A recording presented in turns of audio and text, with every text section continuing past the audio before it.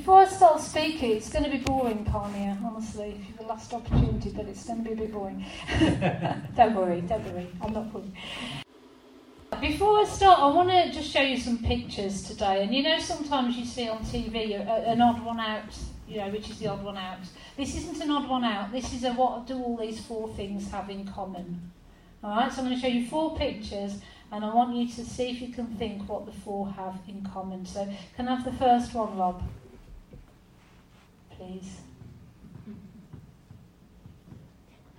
It's not going well. Oh, there we go. Three. Hey. So if you don't know, that's my husband, Alistair. You were thinking that? What? I mean, I'll be honest, it was taken about 6 years ago, so there might be a few more grey hairs now, but I think it's still recognisable. Careful. Yeah, that's okay. So that's Alistair, my husband, Mike. Second picture. Oh, I was expecting a few. Oh. For that one, yeah. That is Teddy Bear, who is our black Labrador on the beach back in August. So that's the second one. So we've got Alistair, we've got Teddy Bear the Labrador, we've got 80s music, 1980s music, Sue's agreeing with that one. And finally, this is our local woods, and it's back in April when it's absolutely covered in bluebells, most amazing bluebell year. So what do Alistair, Teddy Bear the Labrador, 1980s music and a field of bluebells or a wood of bluebells have in common? Have a think. Okay, enough of that. Over the last few months when I've spoken, I've sort of based what I'm saying on the verse in 1 Corinthians 13 where it says these three things remain: faith, hope and love, but the greatest of these is love. And it's a bit like, you know, what's foundational, what is at the, if we strip away all of the different things that we might discuss about faith, what is actually at the core, what is at the heart, what is left? And in, I think it must have been September, I spoke on the subject of faith, and we looked at Hebrews 11, and verse 6 says, faith is the substance of things hoped for, the evidence of things not seen. And also in Hebrews 11 it says, without faith it's impossible to please God. For whoever comes to him must believe that he is, and that he's the rewarder of those who did diligently seek him. So faith is key. Faith is foundational. It's very important. We can't please God unless we have faith. And we have to put that faith in God. And faith has a substance, it's an evidence of what we believe. Then in October we looked at the subject of hope. And hope is created when faith and truth come together. We put our faith in God, who is truth, and we gain hope. And I read some verses from Lamentations 4, and this is what the writer says. He says, I remember my affliction and my wandering, the bitterness and the gall. I well remember them, and my soul is downcast within me. Yet this I call to mind, and therefore I have hope. Because of the Lord's great love we are not consumed. His compassions never fail. They are new every morning. Great is your faithfulness. I say to myself, the Lord is my portion, therefore I will wait for him. Can you see what he's doing? He's putting his faith, he's reminding himself of the Lord's great love, the truth. He's putting his faith in, and therefore he has hope. And hope is always about a future thing. We don't hope for things that we've already got, because there's no point. But hope is a reality that lifts our spirit, and it's vital for us and our well-being. But Paul doesn't stop there. Faith and hope, they're not the only foundations. It says faith, hope and love. And Paul says actually the greatest one of those is love. So, anybody any idea what the common theme was with the pictures? Alistair, Teddy Bear the Labrador, 80s music, bluebells. Things you love. Things I love, thank you, Craig. Well done. things I love. There are other things that I love, but I love my husband, you'll be pleased to hear, and he'll be really pleased to hear. I'll be honest, I love my black Labrador teddy bear. He's very cute. I'd love to bring him one day so you could all meet him, but it would totally put you off the service. I love 1980s music, yes, I do. Yes, so does Sue, good. And I also love to go into the woods when the bluebells are out, and, I love it. And love is an immense subject, and if you think about those four things, you'll realise that in terms of our English language, we've got a bit of a problem. Because let's imagine I'm in my house and my house is on fire. Do I rescue my husband, my dog, my CD collection of 1980s music, or my photos of bluebells? Obviously, the dog. No. I had to say that, didn't I? Had to say that. Obviously, they're not all the same. I don't love the field of bluebells in the same way as I love my husband or the dog or 1980s music. I'll be honest, I don't have a 1980s CD music collection. That was just done for the story because we stream it all these days. But you get what I'm saying. We talk about love, and we can talk about from the deepest, most sacrificial thing right through to I'd love an ice cream, or I'd love whatever. So love in the English language is a very overarching word which we throw out of there, and it means a variety of different things. But the New Testament wasn't written in English, and the Greek language, there's lots of different words that we would translate as love. So when you read love in the Bible, it's important to know, what are we talking about? One of the words is phileo, which means brotherly love, a kindness, an affection, a liking and a high regard. And when it talks about phileo, it's talking about where the relationship between two people is good. So there's a good relationship there. There's a bit of brotherly love. That's what we would call phileo. There's the word eros, which is romantic or sexual love. We get the word erotic from it. Sometimes we're in danger of thinking, well, that's not a Christian thing. We don't want to think about that, because we don't talk about that in church. And yet, eros is just as much love created by God as all the rest. God designed eros love to sit in the context of marriage, and this is where there's a big gap, of course, between God's design and sometimes man's actions. But don't fall into the trap of thinking that God isn't interested, or is somehow, it's something that we don't talk about. There's a word philo, which is like a desire or a wish. We might say, I'd love to go out for lunch after church. I wish it would be sunny on Tuesday or whatever. And it's this word that it would be like, I'd love to, I'd wish to, would be the word philo. But the most commonly used word in the Greek for love, so most of the time when you open the Bible and read love, it's the word agape. And agape is the active love of God for his people, and the love that people have for God and each other. And this can be even love for enemies. So whereas phileo, there's the good relationship, agape doesn't necessarily rely on the relationship being good. But agape love is foundational to everything. In 1 John 4 verse 8 it says, whoever doesn't love does not know God, because God is love. Or we could say, whoever does not agape does not know God, because God is agape. God is the embodiment of this kind of deep, active love. So what is it? First of all, we see it's active. Do you remember being at school, nouns and verbs and all of that, adjectives?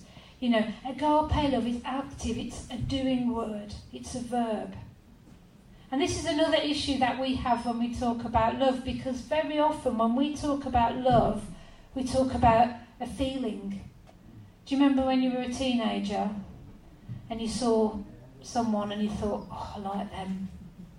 You have that feeling, the butterflies in the stomach, that kind of sense of excitement going on. You feel that feeling, and you think, well, that's a feeling. And if we're not careful, we get the idea that love is a feeling. Sometimes you might watch something on the TV and you see something that maybe is very sad, or it touches you, and you have that feeling inside, and it's a feeling of compassion. But it's a feeling. It's not an action. And we have to be careful here that we remember that agape love is not necessarily about a feeling. John 3:16 is probably the most famous verse in the whole Bible. For God so loved, so agaped the world that he gave. He loved, and so he gave. And the Apostle John recorded Jesus saying these words, "My command is this, love each other as I have loved you. Greater love has no one than this, to lay down one's life for one's friends." Agape each other as I have agaped you. Agape love is an action, and it's sacrificial. It's not dependent on how we feel. And you see, the good thing about that is it makes it into a constant thing. You see, I don't know about you, but my feelings can change from 10 minutes to the next sometimes. Do you ever wake up in the morning and it's dark and it's raining? You can feel, ugh, can't you? Before you've even got out of bed, you can be feeling, ugh. But if you get up and wake up in the morning and the sun's shining and you know you've got a day off work and you've got lots of exciting things to do and it's zippity-doo-dah and a dive out of bed, you can feel so much difference than how you would have felt. And sometimes you can be having a nice-ish enough day and something happens and so feelings go up and they go down and they go up and they go down. And if we put our foundation in the feeling type of love, it's not going to work. And this is why sometimes relationships that are based just on erotic love fail, because it's about feelings and feelings change.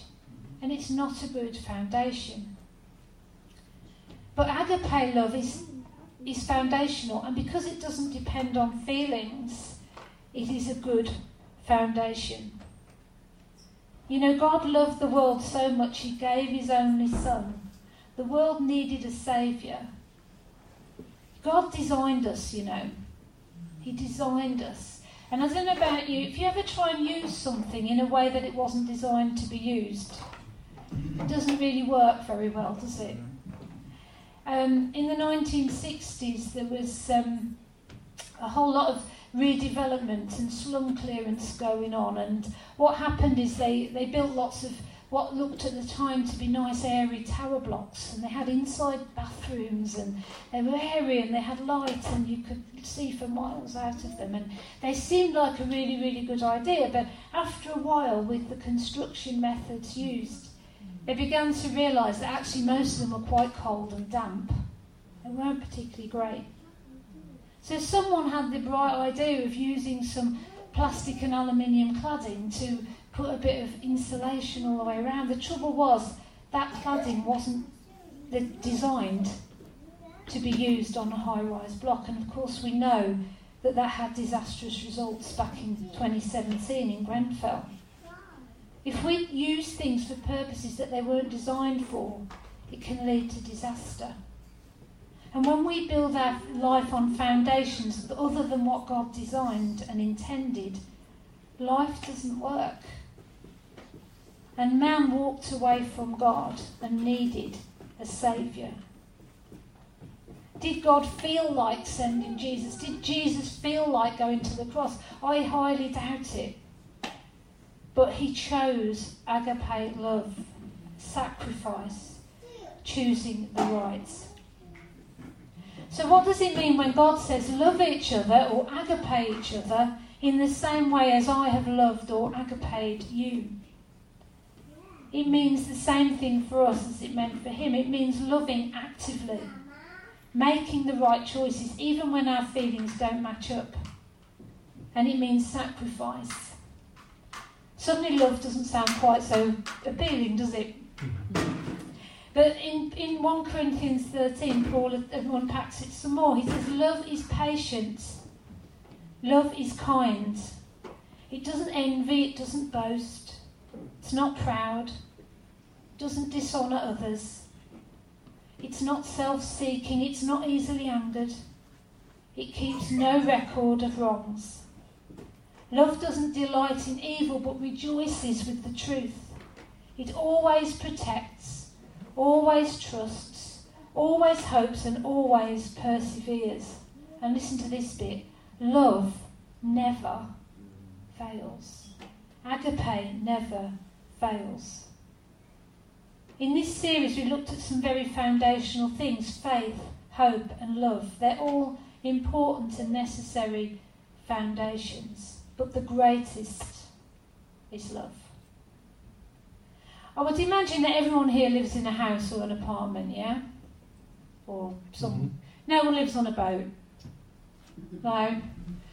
Okay, so it's very important then. All of us, foundations are very important. You probably don't think about them because they're underground.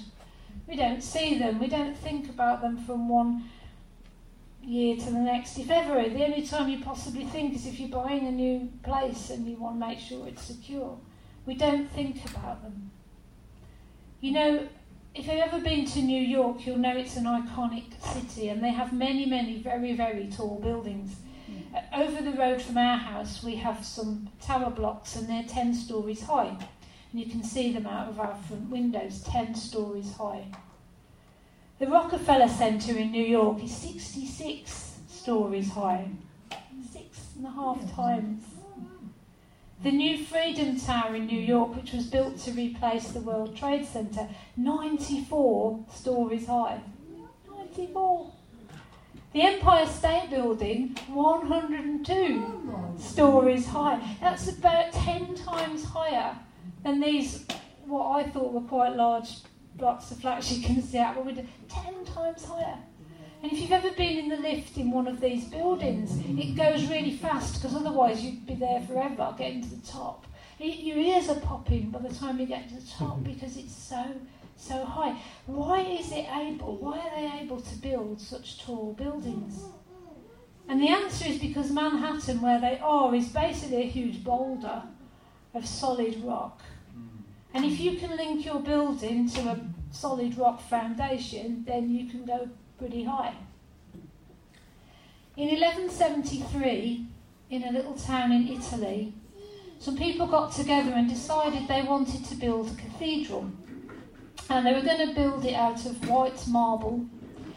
And so they began with the bell tower. So they start to build the bell tower. The problem is, in 1173, there were probably no structural engineers. And they didn't look at the soil, they just got the marble and started going. And before this tower was even complete, it leaned, because the soil was a mixture of clay and sand. And even today, that tower is actually pretty famous because it's in a town called Pisa. And we've all heard, have we not, of the Leaning Tower of Pisa. Why is it leaning? It's leaning because its foundations didn't stand up to white marble being put onto sand. Foundations are important. Foundations can fail, but Paul says if we build on a foundation of agape love, that love never fails. If you can get agape love right in your life, if we can get it right in this church, what a fantastic foundation, a foundation that will never fail. But if we want that to operate, then we have to make choices and we have to make sacrifices. We have to be patient. That's not my strongest attribute, but we have to be patient. We have to be kind with one another. Sometimes that means thinking, okay, I'm not sure about what that person just said, but maybe they've got something going on in their life and I'm going to be kind anyway. It doesn't envy. That means not looking at others and going, well, I wish I had their car, good looks, dress sense, money, you name it. It doesn't envy. It doesn't boast. Except in Jesus, I think we've sung that today. It's not proud, puffed up. It doesn't dishonour others, it honours people. We have to get that right. We have to make sure in church that we honour people. I think that can be a difficult one because we think, oh, well, if we make too much of people, they'll be proud. So we try and compensate. But no, we're all created by God and we need to honour one another. It's not self-seeking. It doesn't get angry easily. That can be a challenge, can't it? Here's a bigger one. It keeps no record of wrongs. Gosh, this is so hard. It doesn't delight in evil but rejoices with the truth. It always protects, always trusts, always hopes, and always perseveres. No wonder it never fails. Love is hard. Agape love is hard. But there's some good news. Got some good news. In Galatians 5:22, Paul, the writer to the Galatians, says, the fruit of the Spirit is love, joy, peace, patience, kindness, goodness, faithfulness. So all of these things, including agape love, are fruit of the Holy Spirit. And think about fruit. None of us can make fruit, can we? No. Can't make fruit. You can go to the garden centre and you can buy an apple tree and you can come and plant it in your garden and you can make sure that the soil in your garden is really good for apple trees and you can prune it or whatever you have to do to apple trees. You can make sure it's got enough daylight and all of the rest of the things. You can make all the environment around the apple tree good. And when you do that, you get apples. You get fruit. But it's a consequence of getting the environment right in the first place. It's the consequence of planting in the first place so that it grows. Fruit grows on a healthy tree. And love as a fruit of the Holy Spirit will grow in your life when the Holy Spirit is at work.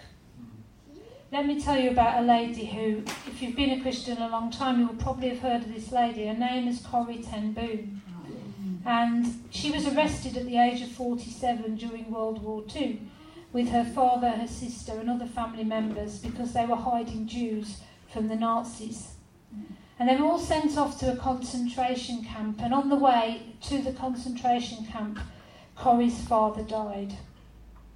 When they arrived, she was taken in with her sister, and many other women were ordered to undress in front of mocking soldiers, and they were sent to the showers.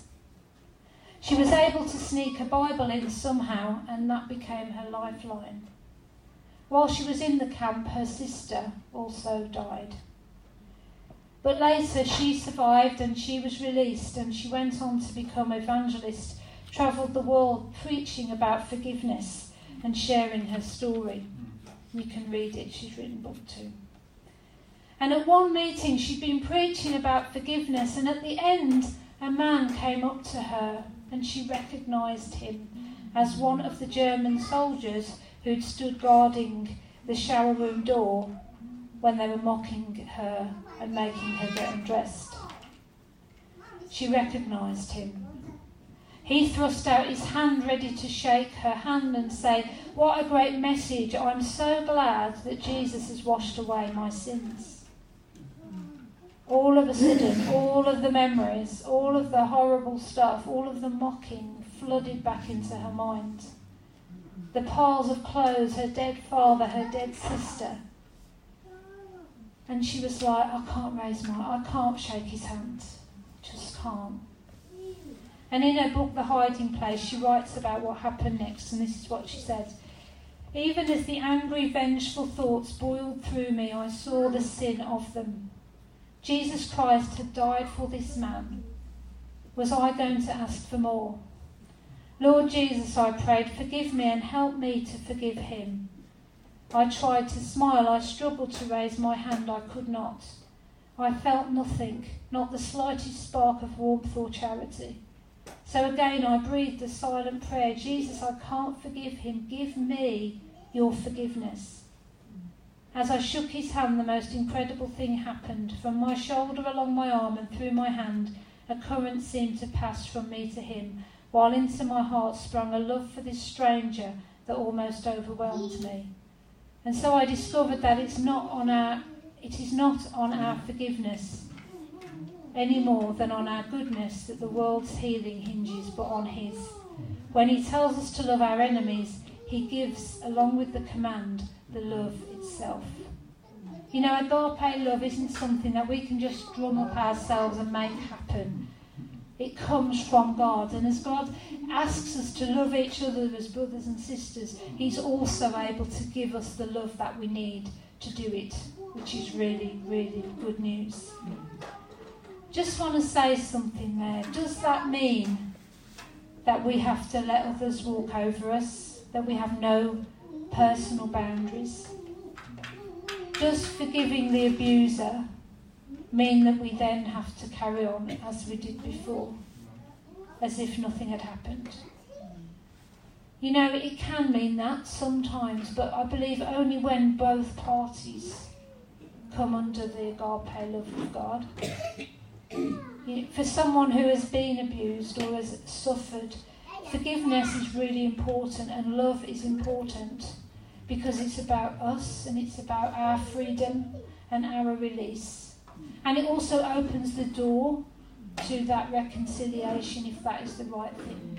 But if the other person is totally opposed and totally against that, God is not expecting us, I believe, to live in a situation of abuse that continues and continues. So I think we have to have wisdom over this as well. So how can we be agape lovers? First of all, we have to be lovers of God. He has loved us sacrificially, given his Son for us. So we must be lovers of him. And then we must be lovers of each other. As that verse I read in 1 Corinthians 13. Let's try and be patient and kind, asking him to give us the love that we need to be able to do it. It's not about drumming it up ourselves, but asking him to give us that love for our brothers and our sisters. And knowing that it doesn't necessarily depend on feelings. You know, don't think, well, I don't really feel like I love that person, but I'm going to be kind to them because that's what, you know, that can be where it starts sometimes. You know what, God? It's like Corrie ten Boom standing there going, I'm trying to shake his hand, but I really can't. But it was as she lifted her hand towards his, knowing that he had also stepped into this space of being reconciled to God through God's agape love. As she lifted her hand towards his, that's when the love came that she needed to give to him. Lovers of each other, even if we don't feel like it, we need to do that. Why does it matter?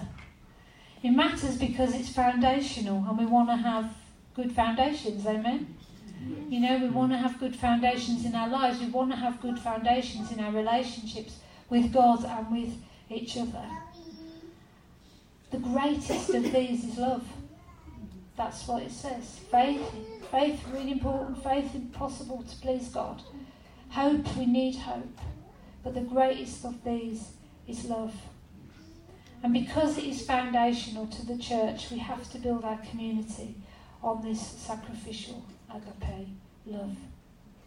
So let's just take a moment as we come to a close just to think. Maybe God's put just his finger on something today from what I've said. And you think, actually, you know what, I need to perhaps work on that relationship a bit more, or maybe I've backed off from real love just there, or, you know, you'll know if God is putting his finger on something. Maybe you'll be thinking, you know what, I struggle really to love that person, or I struggle to be kind to that person. And you might want to say, God, you know, I need you to give me that forgiveness, that love, that kindness, that whatever, for that person, so that I can really be an agape lover of them and of you. And maybe you are someone who has struggled in a relationship. Maybe you have suffered some abuse, and maybe that other person is not in a position where they want reconciliation. And maybe you have had to put boundaries in, actually, for your own benefit, and that's not wrong at all. That's a good thing. But sometimes we can feel guilty about that. We can feel like, torn about that. But you can bring that to God today and say, God, you know, I want to be right before you. I want everything to be right before you. And yes, I have these boundaries because I need to protect myself from that person, but I want to be right before you today. And I want to have the forgiveness for that person so that I can be free from the power of that. So let's pray.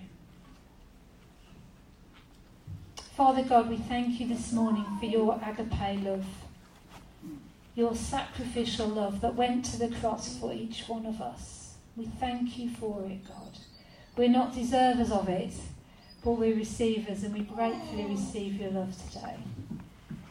We thank you for giving us faith, and we thank you for giving us hope. And Father, I pray today for us all, as you've spoken maybe to each one of us in different ways. Father, I pray for those who maybe need a gift from you today, a gift of love to give to someone else. I pray for people who maybe need a gift of forgiveness today to give to someone else. Father, I pray for those today who maybe have had to put boundaries in their life because of abuse, Father, and I pray that you will help us to walk in freedom with you, to be forgiving, to be loving, even though we have to protect ourselves, Father. And I pray for this church. Pray that we will be built on this foundation of agape love. I pray that we will be patient with one another. We will be kind. We won't be envious. We'll speak well of each other. We'll honour one another. Because we know that that comes from you, and you are love itself. So we thank you, God. Give us your faith, give us your hope, give us your love today. And we thank you that love never fails. Amen.